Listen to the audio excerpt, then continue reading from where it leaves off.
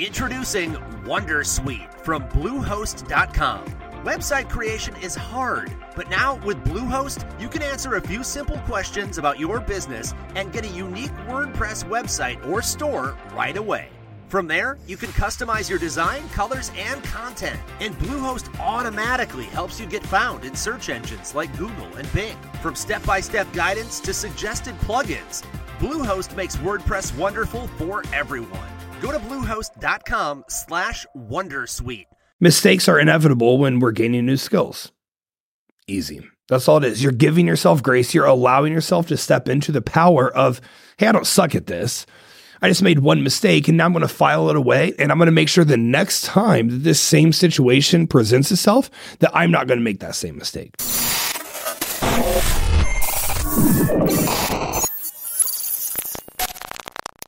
What is happening, everybody? Welcome back to your favorite podcast, the Grow Diet Podcast. I'm Roshasa Mahaley, and I am going to give you every tool you need to overcome self-doubt because you are sick of feeling it. And let me tell you, I am too.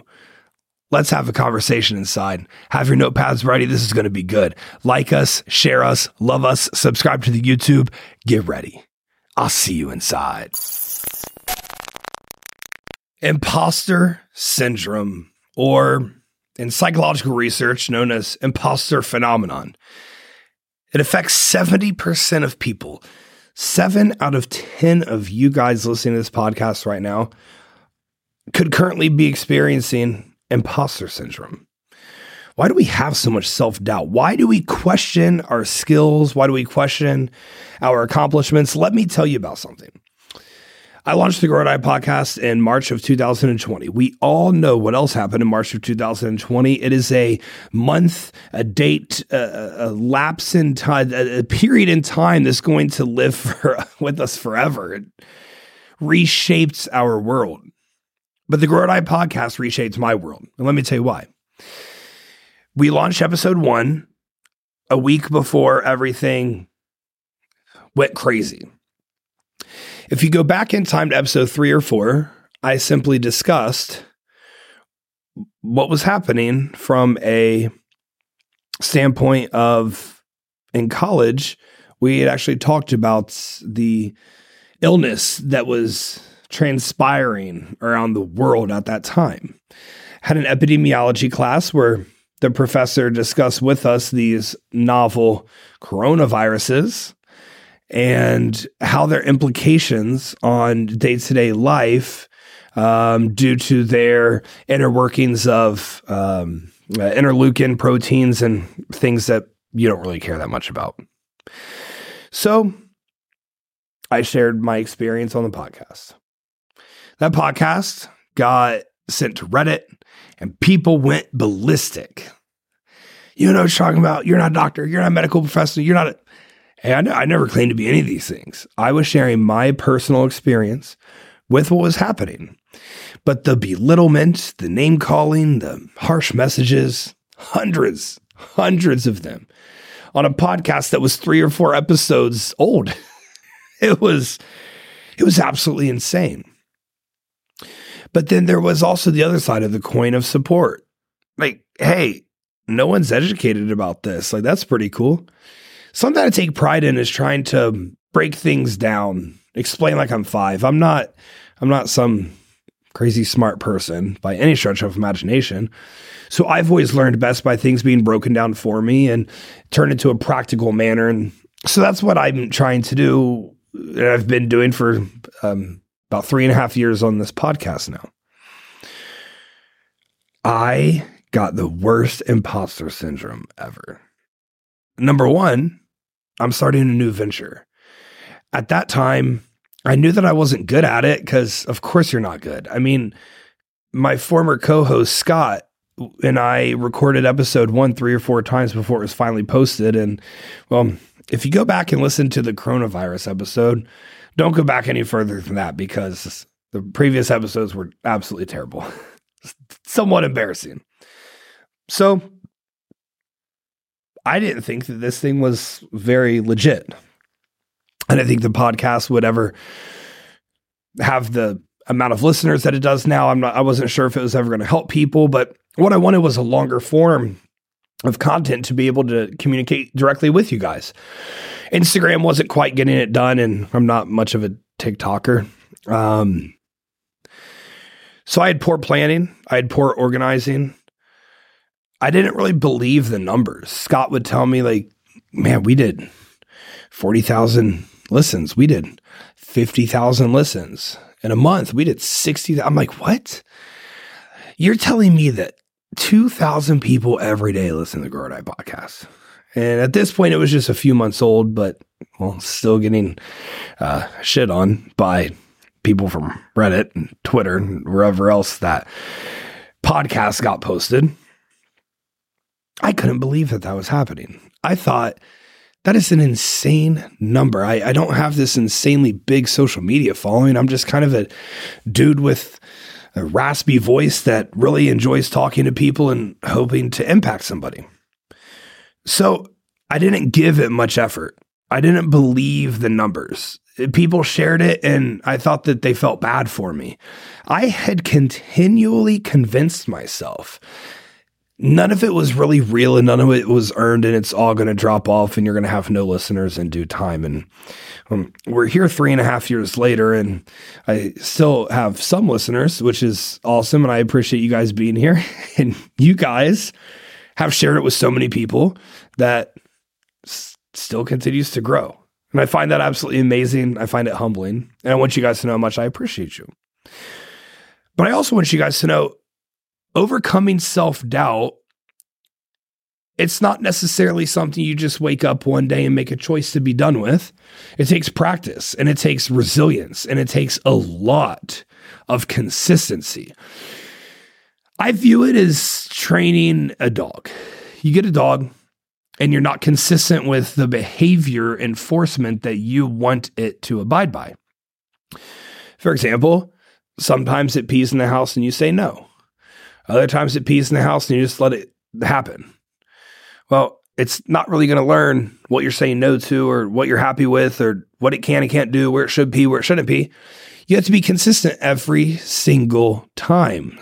When something goes wrong, they have to be corrected. When something goes right, they have to be praised. And eventually, because like anything else in this world, praise feels much better than the corrections do. There's a cognitive behavioral therapy technique let's talk about what that is first. Cognitive behavioral therapy, it seeks to change negative thought patterns that influence behaviors and emotion. So we have imposter syndrome. We've identified that this CBT, the cognitive behavioral therapy, is what we're going to use to dissect and change that. A core part of CBT is recognizing cognitive distortion, so exaggerated or irrational thoughts. This was researched and concluded by a study in 2011, where they came up with common distortions that can lead to self-doubt. Filtering, which is only seeing negatives. Personalizing, which is blaming yourself for external events. Black and white thinking, which is only seeing extremes. And the catastrophizing. We'll cut that. Catastrophizing, which is imagining the worst case scenario. That's the one I do. So CBT involves keeping a thought journal to raise awareness of distorted thinking. When you notice self-doubting thoughts, write them down, identify the distortion. I just gave you the 4 distortions. Those are the 4 common ones that are used in actual psychological settings, that every time you have one of these thoughts, you are able to then label it and give it a topic. For example, black and white thinking. So you get offered a job promotion, but you're going to have to move to another city. The promotion is everything you ever wanted, but you've got to leave all of your friends. You're going to be able to be so happy with the income that you make, but you've got to get used to a new city. It's not this pro and con list. It doesn't necessarily work that way. How it works is you're going to step into a new chapter of life, and everything that you figured out in your current life, you're going to take those tools and that skill set, and it's going to transfer with you as you have earned this rightful promotion due to your skill set and your talent. So you identify this black and white thinking is happening, and now you get to label the distortion. And then when you give it a label, it stops taking power over you. You regain the power over it. You can then consciously reframe the thought to be more rational, to be more helpful, because we're getting to the root of the issue. And instead of allowing your mind to wander with, oh my God, I'm never going to speak to my friends again, you are now able to come to the agreement within yourself that just because I move, those connections still stay here. If our friendship is strong enough, as I believe it is, they'll come see me. And I'll come see them. I have a new job. I have more time flexibility. I'll make more money. So I'll be able to maintain these relationships that I've fostered. And if anything, we'll grow closer together. Another example. I made a mistake at work. You do that one thing wrong, and all of a sudden you suck at your job. When we identify this, we write it down. We give it a topic. And now we get to reframe the thought. I made a mistake, but I'm learning, and mistakes are inevitable when we're gaining new skills. Easy. That's all it is. You're giving yourself grace. You're allowing yourself to step into the power of, hey, I don't suck at this. I just made one mistake, and now I'm going to file it away, and I'm going to make sure the next time that this same situation presents itself, that I'm not going to make that same mistake. Over time, the mind develops cognitive flexibility. Now you aren't entertaining distorted events in damaging ways. At first, you're going to have one pop up and you'll be like, no, that's not right. We'll reframe. And all of a sudden, they essentially just go away and disappear, and they're obscure to you anymore. I believe in speaking your goals out loud. We have self-doubt. We feel like we might not be worthy. Say it out loud. We get more social support and accountability, and this is why the environment that you keep, the people around you, your day-to-day influences, they are so important, because if you cannot speak your goals to your people, you must find new people. There's a series of studies by Ethan Kross that found that verbally describing your goals activates different parts of your brain rather than just thinking about them internally. Speaking goals out loud sparks more frontal lobe activity, and the frontal lobe, I've talked about this before on the podcast, but it's associated with self-control, with planning, with motivation. Hearing goals spoken makes them feel more tangible. It reinforces them visually, audibly, beyond just silent thoughts internally, because there's no accountability you have other than accountability to your deep conscious that means much at all until you say something out loud.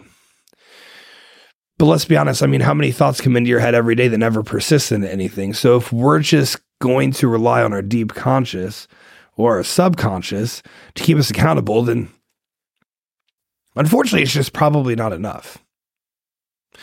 Verbalizing goals repeatedly strengthens neural pathways associated with them, making you more likely to take actions aligned with the goals. Neurons that fire together stick together. You have a new thought, you have a new goal. The first time you believe that, the first time you say it, that's the first time those neurons are going to be sticking together and communicating. And we need to continually reinforce that so that the goal actually becomes something tangible. Sharing goals publicly amplifies the effects by generating social accountability. This creates motivation to follow through, to live up to others' expectations. There's a study where people who spoke about their weight loss goals rather than silently recording them lost 15 more pounds over 3 months. 15 pounds. If you're someone who has 50 pounds to lose, over a 3-month time, you can lose 15 more by simply speaking it out loud. I don't believe that people are necessarily humble in terms of the things that they're seeking. I believe they're just insecure, that they're not going to be able to live up to the shoes that they're creating for themselves. Speak it, and speak it big, and speak it proud, because it also is going to elicit social support. Whether you're sharing with a coach, a friend, a support group, this provides encouragement through the obstacles because you are not going to state one time that you want to achieve something and have anything happen from that. It's going to take continual work. It's going to take continual reinforcement. There's going to be ups. There's going to be downs. It's going to feel like it's a lost cause. It's going to feel like I'm never going to get there. And then guess what? One day you arrive. But we're not going to arrive unless we have a lot of neural reinforcement. We're not going to arrive unless we have a plan of attack. The frontal lobe is activated when we speak these out loud. That's where you plan your attack. Every time we speak it out loud, we're forcing neuron interaction that reinforces the strength of what this means to you. You're also forcing accountability. Speak your goals out loud. I think in all of my years being I hate the term, but an entrepreneur, for lack of better terminology, everything that I've spoken out loud boldly and proudly consistently over time has happened in some manner or another. For example, I had to be very resourceful. During COVID, I acquired a gym. And this gym was created into Hyperdrive. And Hyperdrive was supposed to be a high-performance training facility. I hired some trainers. I handed it off to some coworkers of mine. We ran Facebook ads, and we did the marketing, and we painted the gym, and we did so much work in that thing. Man hours upon man hours, hundreds and hundreds and hundreds of work. We had a really cool setup there. I thought we had good people in place. Well, unfortunately, the gym didn't work out. And it's quite sad that it didn't work out. But I was left here with this monthly rent, no income now. Everyone was ceased. And I had to figure out a new route. That's when I created Elite Detail Pros, the mobile car detailing company that I'm the owner of. Now we're in 6 cities and it's blown up, and Prashant's done an amazing job with it. We got all new Mercedes Sprinter vans that we're cleaning cars out of. It's unbelievable what's happened there. It's only been a couple years.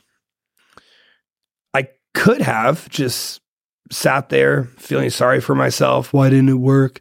I could have blamed other people. And trust me, there's a lot of blame to go around. But why would I do that? There's no accountability for self. I'm the one who put those people in position and they failed. So I set them up for failure. I take the blame. I can have accountability. I can have the full ownership of the situation, and I can find closure because I get to give myself that.